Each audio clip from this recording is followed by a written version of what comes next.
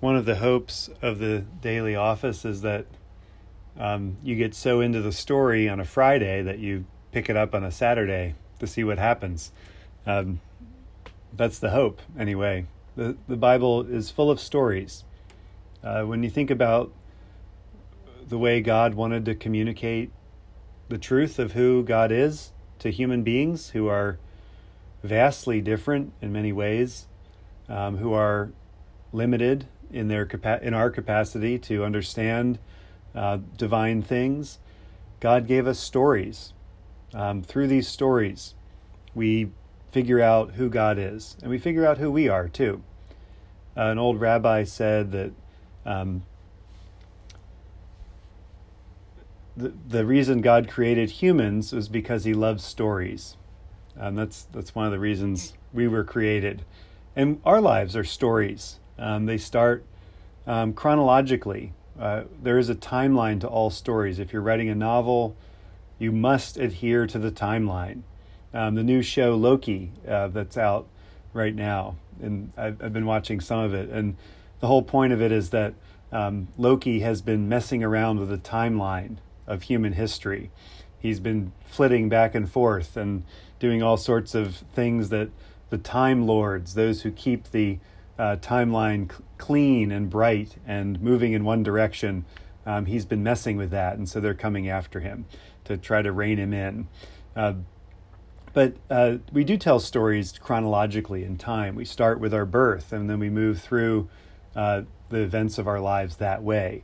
When we tell stories other ways, we're usually saying something even more profound about our life. That's called a fractured narrative, where events sort of jump around. And there's certain films that do this really well.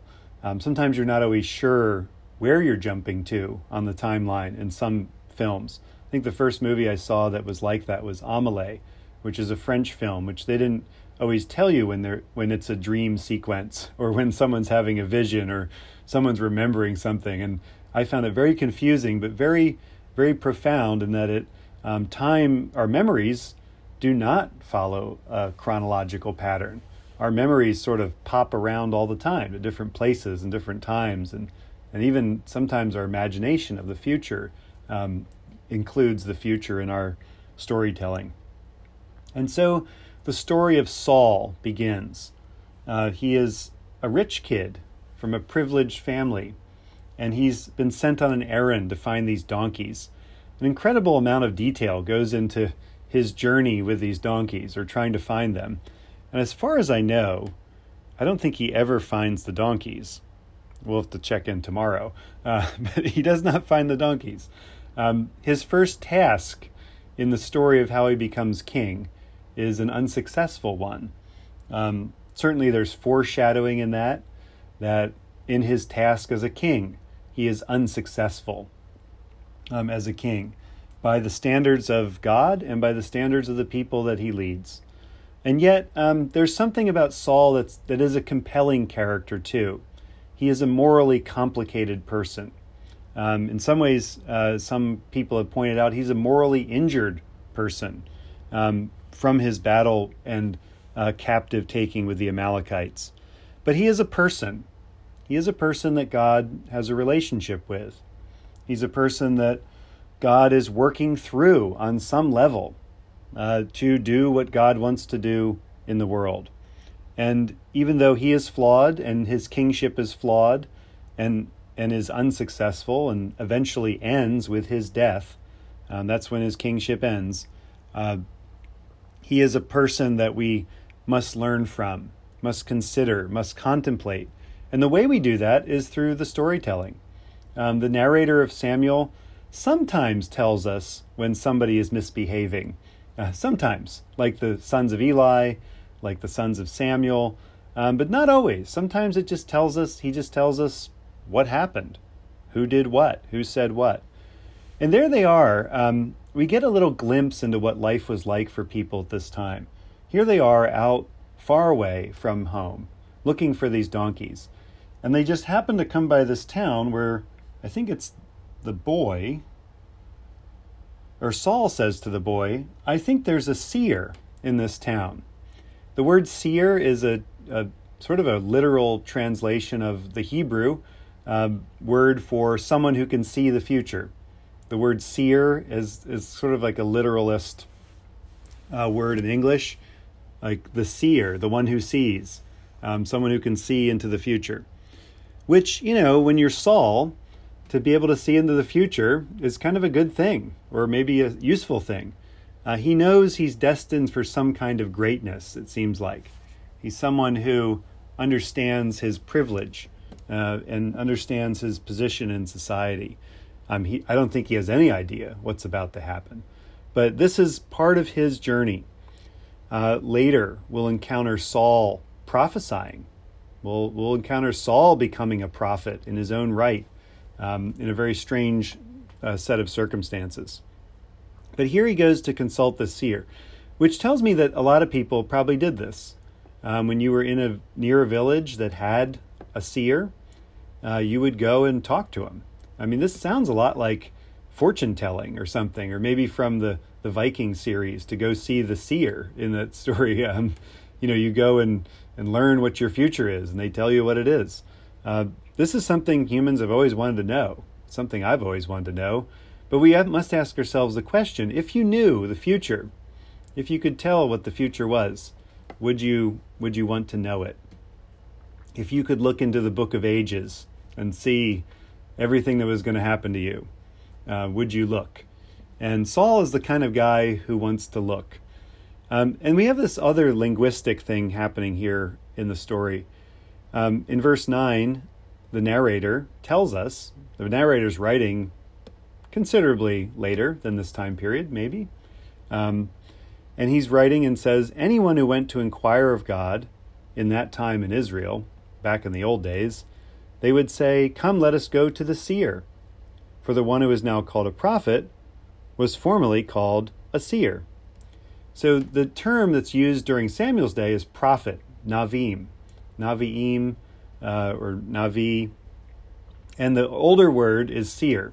So you can even see like a progression of the way people understood their faith happening right here in the text. That this person that is a seer, which might be tied to more ancient and older practices that maybe the pagan groups around Israel practiced, or maybe this came from the days of Abraham. Maybe it came from Ur of the Chaldees. Who knows? This tradition of having these seers has morphed into this kind of prophetic work where the prophets are not always just seeing the future, but they're proclaiming publicly what God wants God's people to do.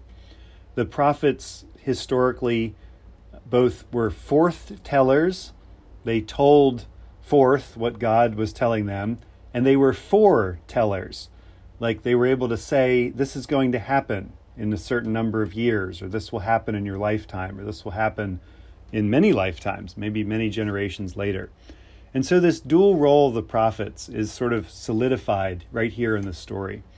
That the prophets were people that both proclaim the word of God publicly, not just privately like these seers do. The seers seems like you just go to them, to their little house, and maybe give them some money or food or something, and they tell you what's going to happen to you. But the prophetic role that is going to be the new role in the land of Israel, it's going to be the role that opposes the kingship in many ways, or works with the kingship. You can remember that story of Nathan the prophet, who comes to King David after he's murdered Uriah, one of his soldiers, and has taken his wife as his own after sleeping with her and compelling and forcing her to do so. And then he kills Uriah, and Nathan the prophet comes to him and confronts him publicly.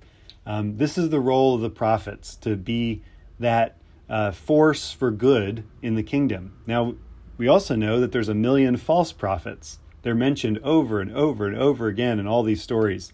So this sort of cottage industry of prophecy has its problems to it. But so do the kings. They have their problems too. As you can see from the stories about kings, most of them are wicked. Most of them do terrible things. Only a few follow God the way God wants the kings to follow. And so this is the story of the kingship of Israel. It is the story eventually of how David becomes king and how Solomon becomes king and Jeroboam and Rehoboam. And I think my list of memorized kings' names stops there, all the way down to Jehoiakim, who's the last king.